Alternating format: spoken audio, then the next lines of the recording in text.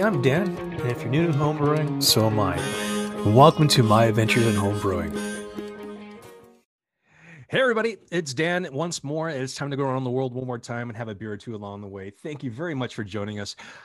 And right now, we're very fortunate to have two of the three members of the Homebrew Happy Hour. Hopefully the third will be able to join us.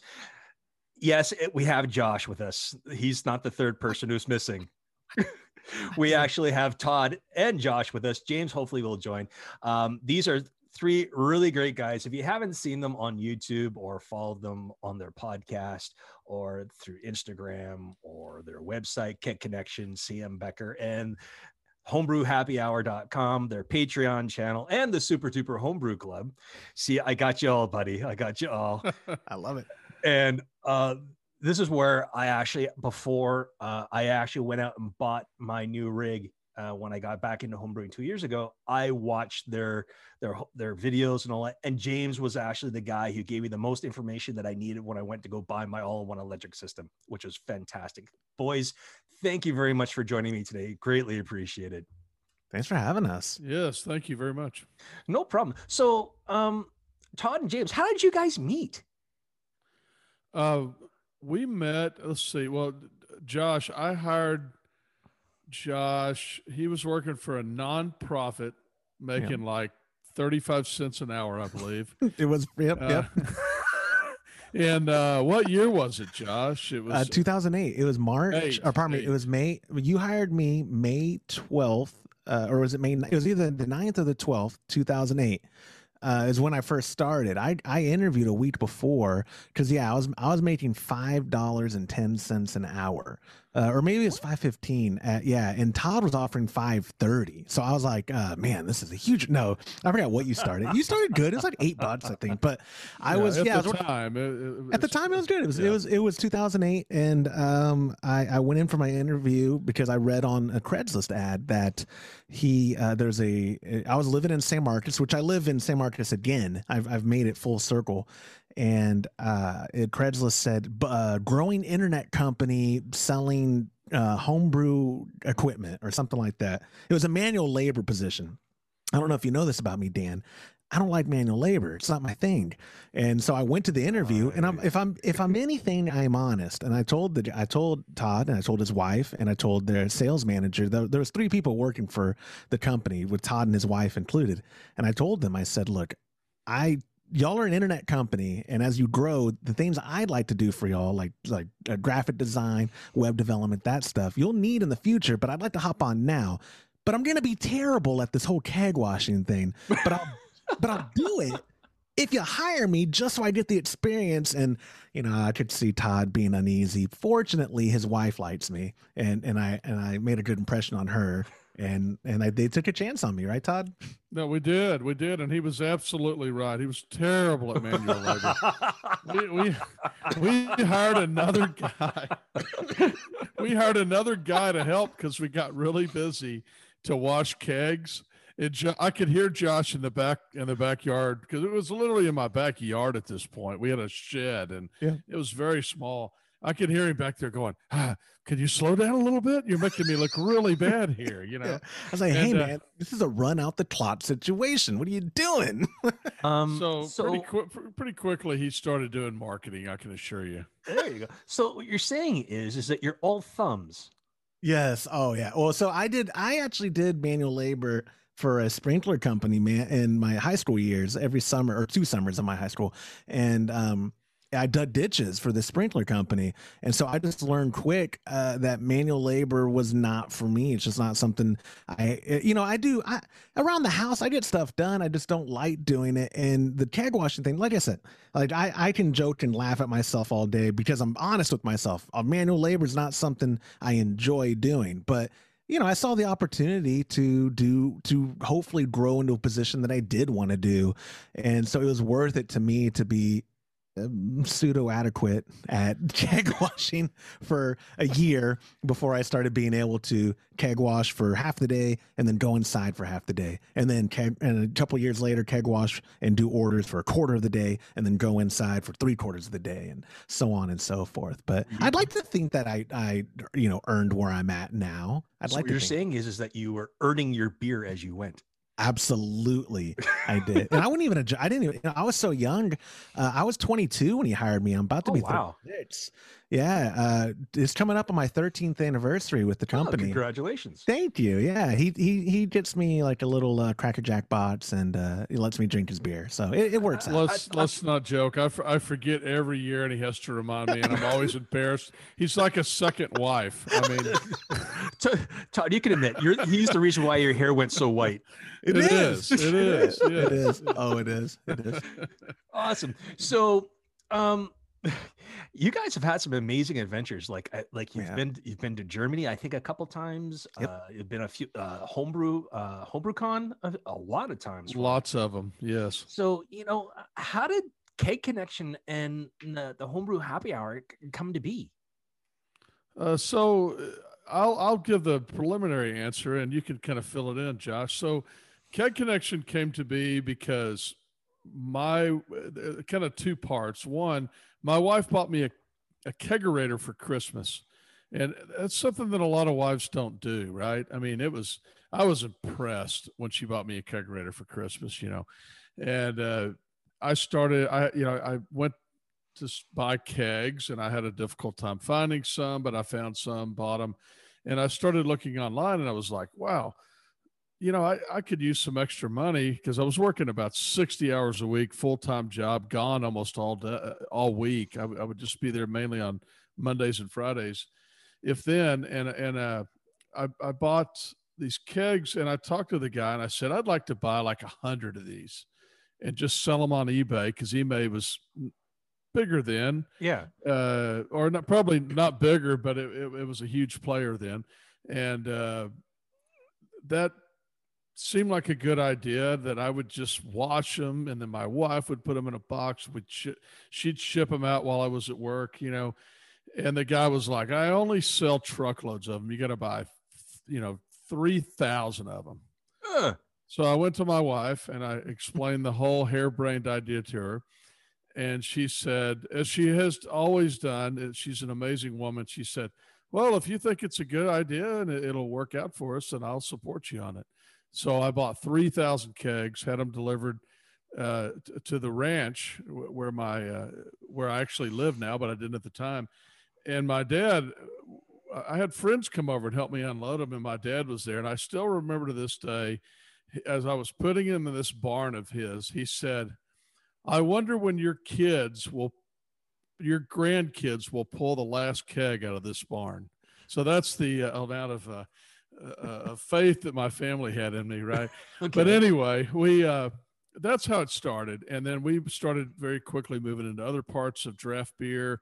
And we were pretty much focused on draft beer the first 10 or so years before we really got into the homebrewing side. Okay. All right. So Homebrew Happy Hour, I'll let you fill that in, Josh. Oh, yeah, sure. When Todd had the company in San Marcos before he moved it, we were doing, like you said, we keg kits, mainly draft stuff. We didn't sell supplies in regards to ingredients and recipe kits, but when he moved the company to Comanche to be closer to where he wanted to live and stay full time, I went freelancing because I wasn't willing to move. Nothing wrong with Comanche. Actually, believe it or not, is one of my favorite places in the world now. Great food, especially for a town that. What's the population, Todd? 5,000. 5,000, and they have two restaurants, Guanajuato's and Harvest. Oh my God, world renowned food and very affordable. But anyway, I'm digressing. When he moved the company there, when I wasn't willing to move, we determined, okay, you can keep doing some stuff for me, but I don't really need you on full time. So I went and started freelancing, and something I knew I was always interested in. I'm a musician by hobby. I'm very mediocre at a handful of things in the music realm. And I started getting into audio engineering. I was doing a lot more mixing and stuff, like post-production mixing and tracking music and whatnot. And podcast production seemed like something that made sense. I like talking, if you haven't been able to tell from listening No, to I our couldn't show. tell that at all. No. Exactly. I love the sound of my voice. I don't actually. I don't. That's why I don't edit our show, because I don't want to hear my voice anymore. But I started freelance doing podcast production, a couple shows for myself for some little projects I had then for a local magazine that I was running. And then I got hired on by other people. A guy who ran a gun store hired me to do a podcast. This pro-feminist group hired me to do their podcast. And then I approached Todd, because I was doing his marketing stuff for him. I said, hey, I think we should do a podcast. At the time, there was not a lot out there besides the handful of shows Brewing Network had, and which, by the way, are phenomenal shows. Mhm. Brewing Network's a great network of shows.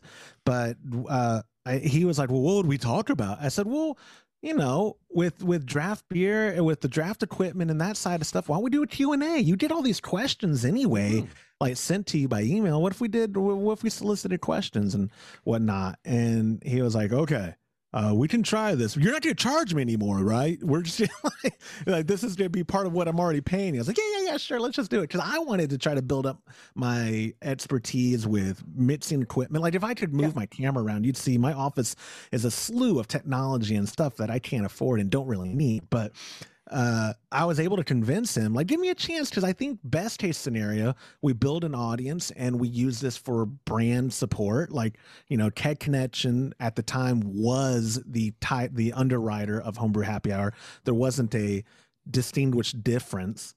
And so it was Keg Connection's Homebrew Happy Hour. And we can, promote the brand that way. And worst case, no one listens and we stop doing the show. And, we could still have the episodes there forever, because the internet's pretty much forever. Yeah. And so, I saw it as a win-win. And again, Todd, for all the things I like to make fun of him about, he does give people a chance to do what they want to do. And if it works out, then he's a winner, and it all works out. If not, we just shut it down. So I did appreciate that, because the podcast is my favorite thing to do by far. It's just too much fun to talk. It really is. It really is a lot of fun. I've enjoyed it. And I mean, even though I definitely didn't tell you what a stupid idea I thought it was at the time, but it turned out to be one of your best ideas. It's something I've thoroughly enjoyed ever since. So fun. I know. All right. So who knew that, Todd, you are a saint to deal with Josh? You're an absolute saint. Right? That's like I'm telling you. Yeah, but I'm no trouble at all. Right, Josh? Yep. Yes, sir. Smart answer, Josh. Smart answer. So let's dive into a little bit of Q&A from my adventures here. So I don't know if you guys saw on my Instagram account or on Facebook, whatever else, my brewery died. Completely went bleh. When did you post that? No, because I follow you. Yeah, I put it up on Sunday. Oh no, what happened? So, yes, I did. You're rebuilding your Robo Brew. I did see that. Yep. So I was in the middle of brew day. Everything had gone great, from the mash to the sparge. Everything was going awesome. And then, I paused it, flipped on the 1,000-watt switch to bring it up to a boil, pushed the play button, and all I heard was "Monk." I'm like, no, that's not good. I'm like, there's no power to the elements, no power to the pump. And I'm like, let's go old school and just dump everything into the canning pots onto a camp stove. A Coleman two-burner camp stove. I've been there. Yeah. So has this happened before with all-in-one systems? I know with RoboBrew or with Kegland, they've upgraded to the new Brewzilla, the 3.1.1 with the new boards and everything else. And I've struggled to get this thing up and running again, and it won't. I keep getting an error code 3. I've replaced the board. I've replaced the screen. I've replaced the thermal circuit. I've traced all the wires, everything. It's now officially dead, because I thought I had it working. Then I smelt smoke. Now the elements are gone completely. So I'm thinking it was just a matter of time of me abusing this thing, because I think I've put maybe I've done maybe 80 or 90 brews on this thing. Wow. Over So, how long? A couple years? 2 years. Wow. That's a lot of brewing. A lot of brewing, dude. That's awesome. Well, I have nothing else to do. I'm retired. Nothing else to do. That's my. I mean, I work part-time in a brewery, which is fantastic, which it sparked me getting back into it, which then caused me to find your YouTube channel.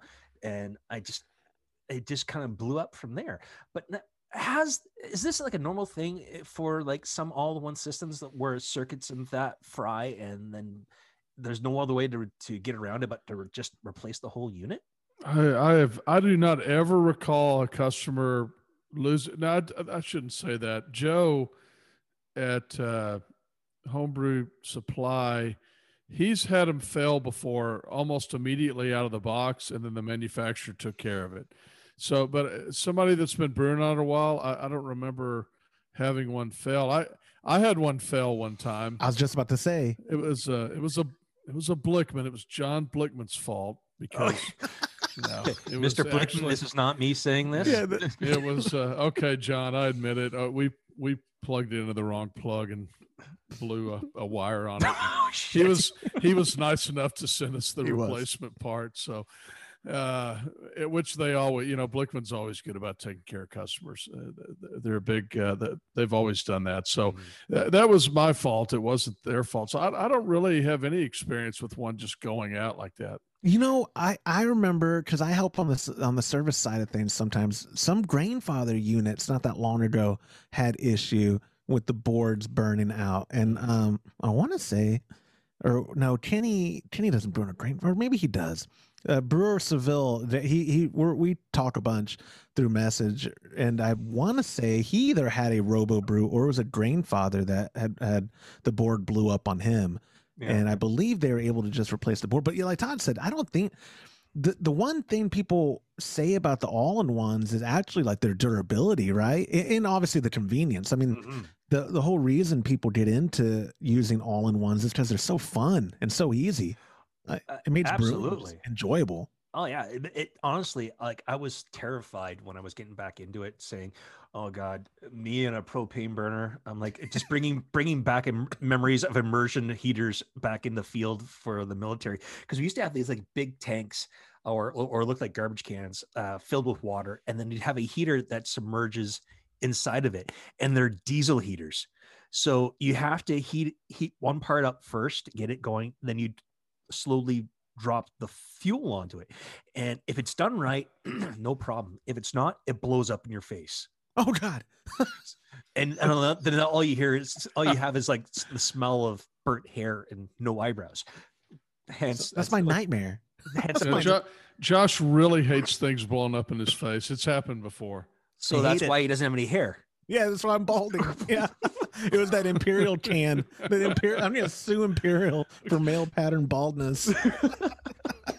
So I was terrified, thinking I'm gonna have to get a 3-vessel system, the all propane burners, and I'm like, oh, and that's when like I saw James on your channel talking about the all-in-ones, and I'm like, why have I not seen these? But I had a cardiac when I saw the price of a Grainfather. Oh, I know, man. I know. It was like over $1,000 Canadian. Yeah, it's a lot. I think they're $9.95 American right now, and I think they go on sale every Black Friday for like $7.99, which is still a lot of bread. $800 for again, when Mash and Boil at the time pre-pump unit, they had one for $299. I think it was $300 US. And that's cheap. You know what I mean? And I don't mean cheap, like cheap constructed. I mean affordable. That's very affordable. So, and James, like you saw in that video, he rigged his own little like $18 pump solution to make recirculation possible on his Mash and Boil, or the one we had in office. So you're talking only spending on the high end after everything's said and done, $350 for a, all-in-one with recirculation. That's very affordable. And then that's when like the proliferation of other ones started coming out. Because what did the Robo Brew start at? I think it started at $4.29 or $3.99. So when I bought mine, it was $4.50 Canadian. Okay.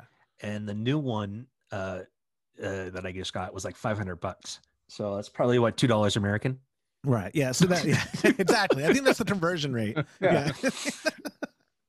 No, the all-in-ones are great. I love it. Yeah, I've told Todd almost always dictates how I brew. When I've No, really? well, just if no, let me preface. I can't throw him under the bus. If I want to brew and not have to pay for it retail, he then has some stipulations. I mean, it's his money. And pay for it retail. He means and not pay for it at all is what he meant to say. Whoa. So that's how you got the Spike prototype. I'm not going to argue semantics with you, boss. The Spike prototype. That's all. Yeah, that's so that's why you're still struggling with that Spike Solo. Yeah, we are. My dad's so determined, man. He's so determined to do that thing running. But I'm ready to look. The prototype is not the retail unit, and I've always had to clarify that on our own show because Spike, the Solo, the retail unit is phenomenal, and it's getting great feedback, and especially for bigger batch brewers that still want to do an all-in-one. Now, it gets difficult.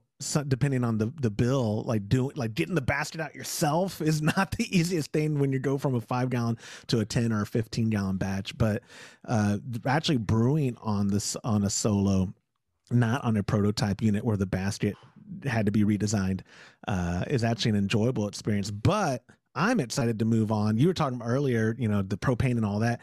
I am ready to go full-time electric. And Todd has been working on a system with James, that BrauTag, that I'm actually super excited about jumping into, because it is a 3-vessel system. It's a Herm setup, and that'll be my first kind of foray full-time electric brewing, where I've brewed on 5-gallon batch all-in-ones. The Foundry happens to be my favorite. I think they did a real good job with it. It's been super reliable. But jumping into 15-gallon batches on a 3-vessel for me is something I'm actually looking forward to, because I like the predictability that a 3-vessel offers people, right? It's reliable, it's predictable, and that's something I need as a brewer, because like when we do even our cooler brew, where we've made some of our best beer in Igloo coolers, but I can't do it consistently. So I'm ready for some consistency in my brew life. It sounds like it's just you, not the equipment, bud. Oh, I know. Oh, no, trust me. I'm very familiar with what's the common denominator. I make no qualms about that. I agree. So what should I do with all these? I Campbellized the old RoboBrew. So I took out the pump, because the pump's still good. The board and the screen are still good, and the thermal switch is still good. So I'm kind of thinking, maybe I can jerry-rig this old system into something, get like a submersible water heater for it and turn it into an HLT, and that way just maybe rig the pump up with some tubing in one way, out the other, and turn it into an HLT for sparging. Would that right, work? Todd? Yeah, I really wish James is on the show now, because that's right up his alley. Jerry Riggin is his middle name, so MacGyver's his middle name. Yeah, I thought you were going to say it's Coulter, but okay. Yeah. No, I mean I could see that. I don't know. It's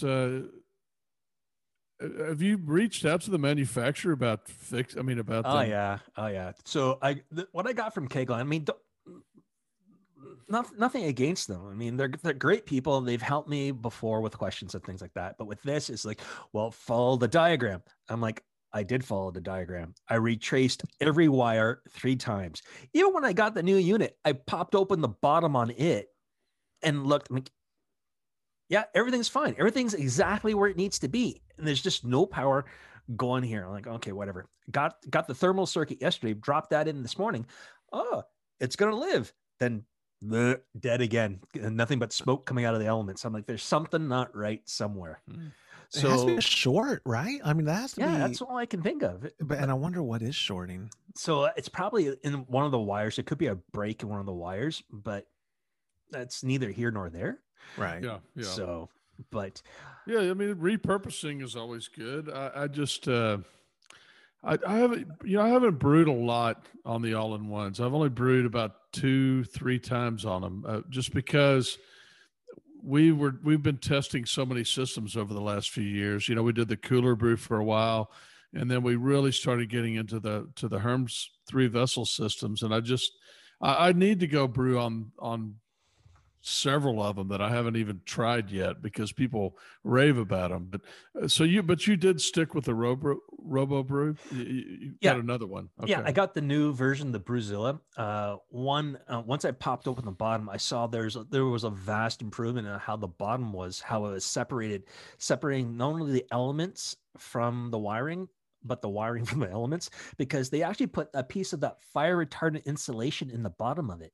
Okay. So to prevent any heat getting onto the wiring or anything else to cause anything from melting, which I kind of think what may have happened is that things overheated and maybe some of the wires may have melted or fused together, and even through their casing, because there was no protection from the heat from the elements. So now we'll see. But as long as I've had the old unit, it worked like a dream. There was a few little like workarounds that I did just for my own personal benefit, just because I had a nasty habit of clogging the pump. What? Yeah. Like the first time out, I'm like, oh yeah, I'm just watching videos and they're just dumping hops straight into the boil. I'm like, all right, let's do it. Turn the pump on. It's like, why is it stopped? I'm like, okay. Just get things moving around, whatever. That's the part of the YouTube videos that you didn't see, because we've done that too. I promise you, any video you've ever seen of us brewing, you did not see the entire brew day. Okay. Well, me dumping the grain and during the extract brew during the extract brew day. Oh no! All I do is all I do is all grain brew now. So we got to the point where we were doing the steeping grains, and I just start pouring it in and stirring it. And I get it about 3/4 of it in, and Josh is looking at me, and I'm looking at it, and we both kind of go, "Oh crap!" So, it was the best. It was the best. Yeah, we refilmed that. We refilmed that. No, I had to take the pump apart and just go like that through the tube, and all I see is like hot mash coming out of the silicone tubing and everything else. It's whatever. But one thing I did find though, because they have the malt pipe that goes in, you get one of those extra large nylon bags and put the mash pipe on the malt pipe inside that, then set it down inside, and you get no hot particulate down inside that pump because that bag catches it all. And then you just, squeeze the bag. Yeah. And then go from that makes sense. Yeah. It works for me. I like the ingenuity of brewers. Yes. you and James are kind of cut from the same cloth. It feels like, where it's like for me, I mean, lazy might be a word that comes up. Efficient is one I prefer, where it's like I will quickly go to the internet for Amazon and say, what is a product that can do the solution I need? Where James goes to Amazon to source products to build the solution. Parts. Yeah, he's sourcing parts, where I'm sourcing people or products already, where James is like, oh, well, if we oh goodness, y'all are doing something there at headquarters with the adding elements to something for some kettles and whatnot. Oh yeah, we're passivating a bunch of kettles, and we get all these parts in yesterday or today. A control box, fuses, elements, breakers, elements, all these things, and I'm like, this doesn't look. He's like, so we bought this huge container at Tractor Supply, and we're putting a heating element in it to get it to 150 degrees to be able to passivate things. So we just made it. It's hard to find a passivation kettle, right? So we made one. That's very typical of home brewers. Yep. They tend to be do-it-yourself type of people. So me and power tools don't necessarily get along. So my wife has a thing: if you're gonna build something, call someone. Hey, yeah, okay. Yeah. So like a typical Army guy, I have no problem for blowing things up in place, but asking me to build something, you're taking your life in your own hands. You're taking That's funny. It's true though. Come on.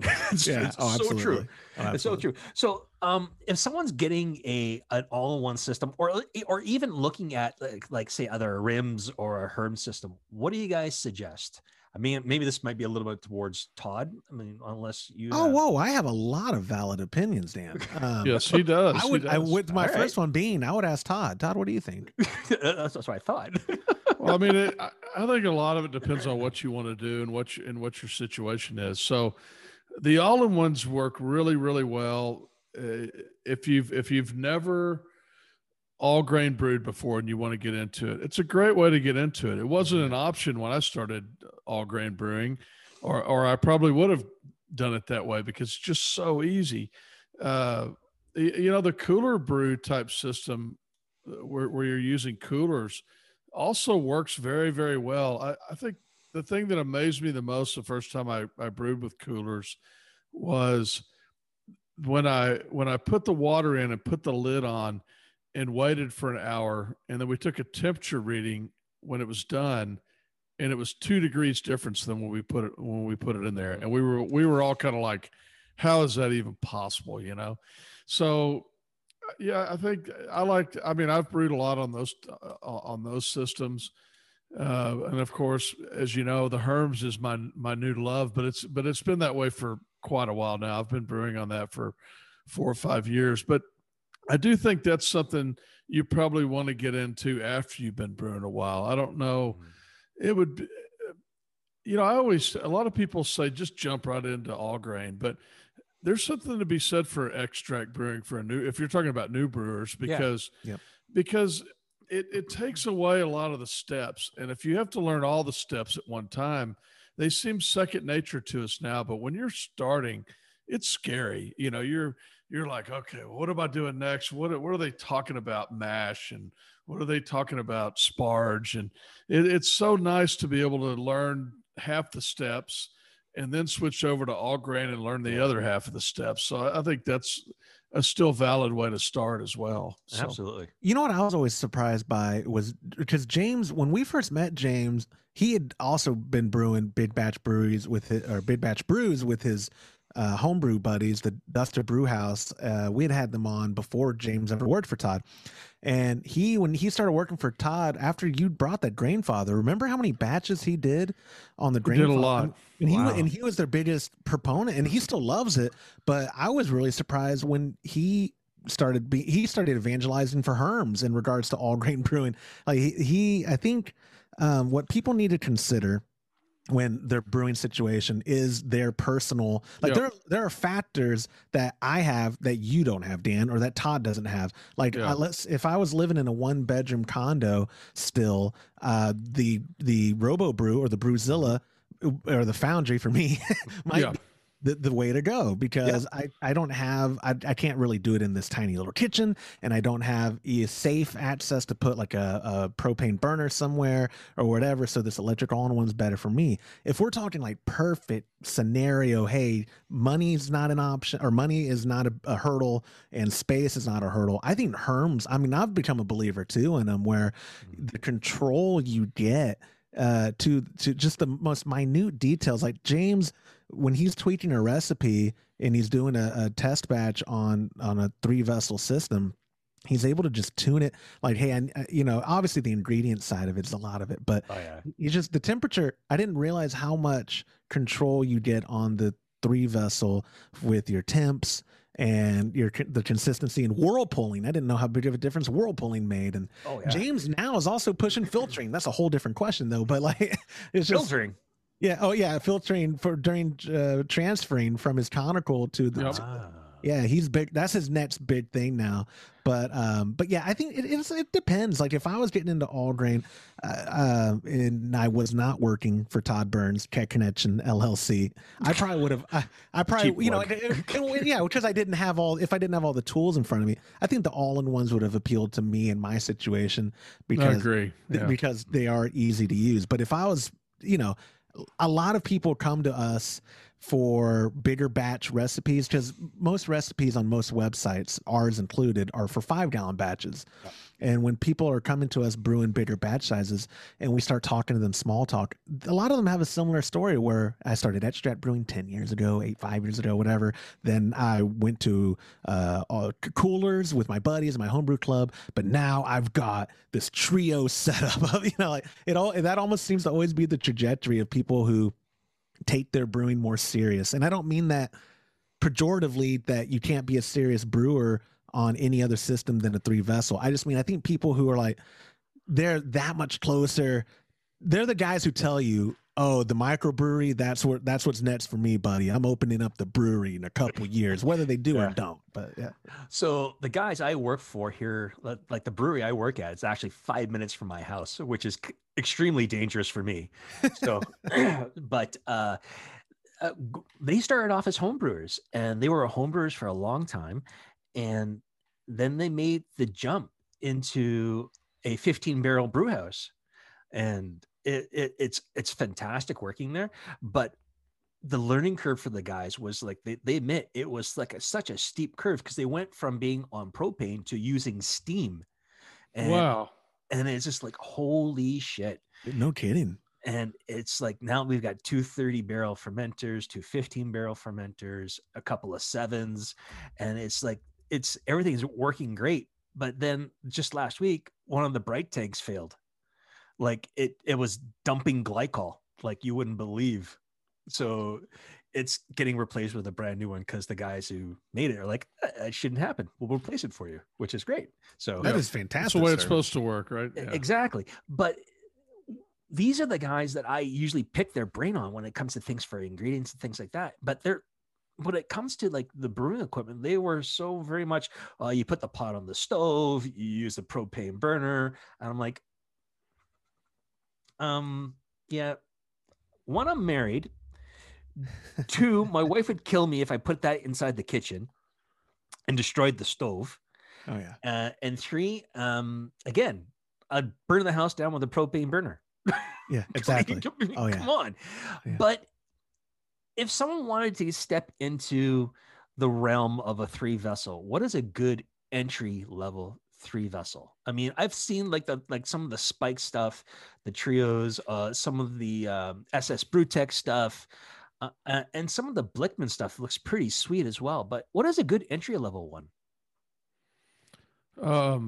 KConnection.com. You go see Todd Burns. I mean, I'll let him. I'll just let him plug. It's a difficult. It's always difficult to answer, because again, it's what you want. You know, a lot of people like to brew on propane, and they like to brew outside. And propane or natural gas, whichever is very fast. You know, you can heat things up very quickly. So, as far as electric, it's simple and easy to use, but you know, a lot of those systems are expensive. So there isn't really a cheap, super easy to use one that comes to my mind on a 3-vessel. I mean, I don't know. Well, I think when entry level is almost a misnomer, only in that you are not entry level brewing, probably right getting into it.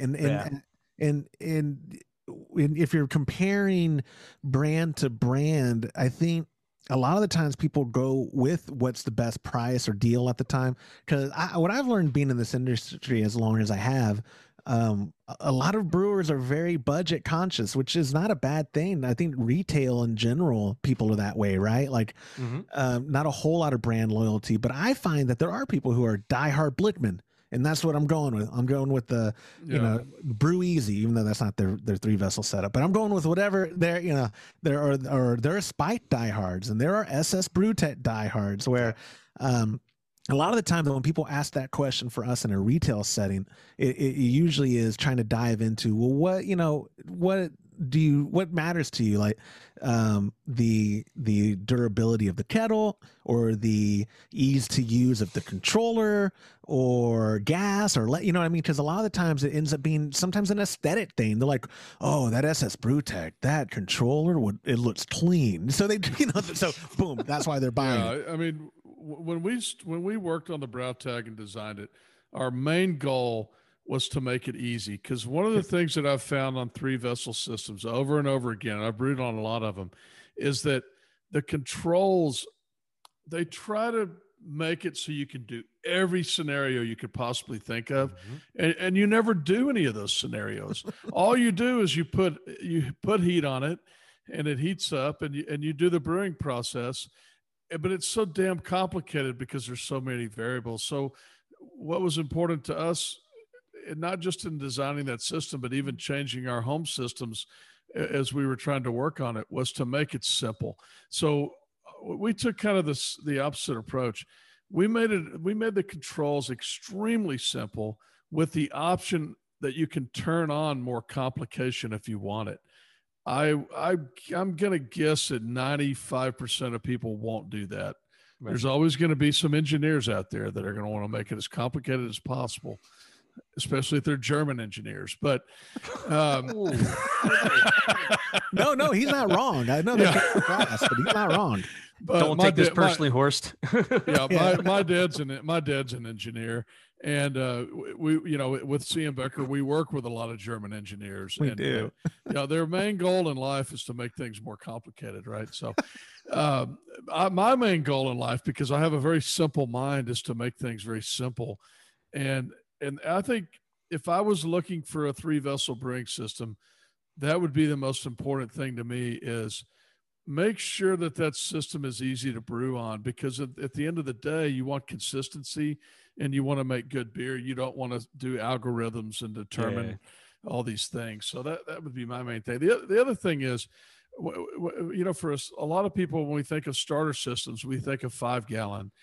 And people have situations where they may do a 5-gallon, say Herms or Rims or whatever, but to me, you're spending all the money already on all the controllers and all the other stuff. I would rather have bigger vessels and be able to brew bigger batches, but not everybody has my friends. I mean, he means drinking. You mean Josh? Yeah, he means and Josh too. He's one of them. I mean, people say, "Oh gosh, I would never brew more than 5 gallons because it just take forever to get rid of it." I could send my friends over to your house in one night, and they could take care of the problem for you. Yeah, I haven't heard enough time keeping up with family orders, because I have family and they love the alt beer I make, and I'll make 10 gallons of it and it's gone within a day. Because we'll take both. What? We'll take both. That's funny. Absolutely. Oh, that's great. Yeah. So I like that's the reason I like to brew bigger batches. It's because we trade is one thing. So, if I brew 15 gallons, James will take 5 of it.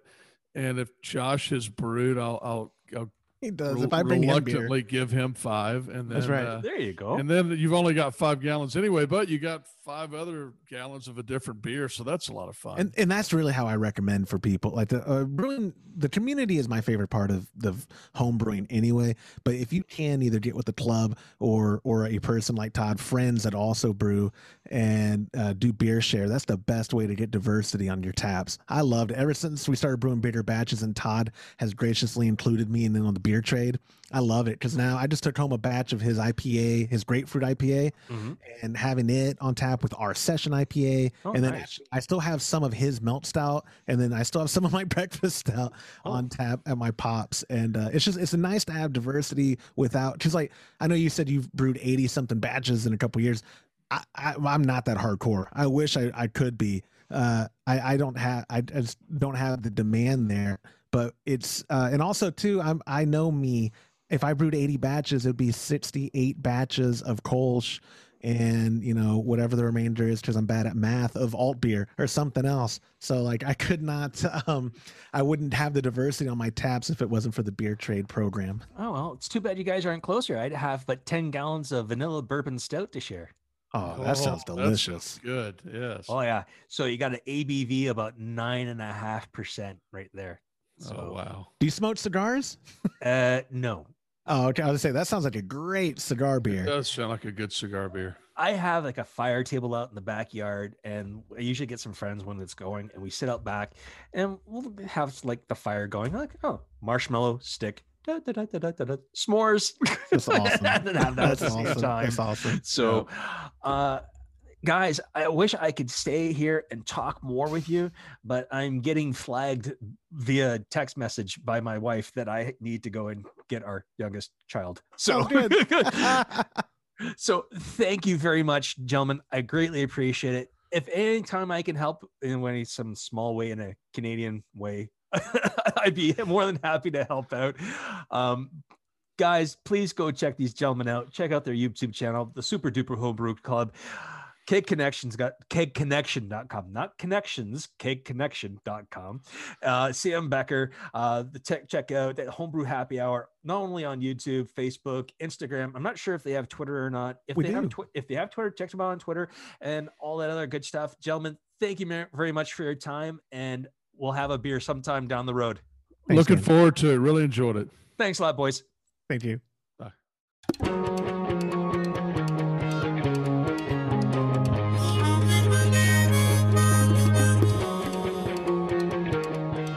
So I'd like to say thank you to Josh and Todd for being on the show this week. Greatly appreciated.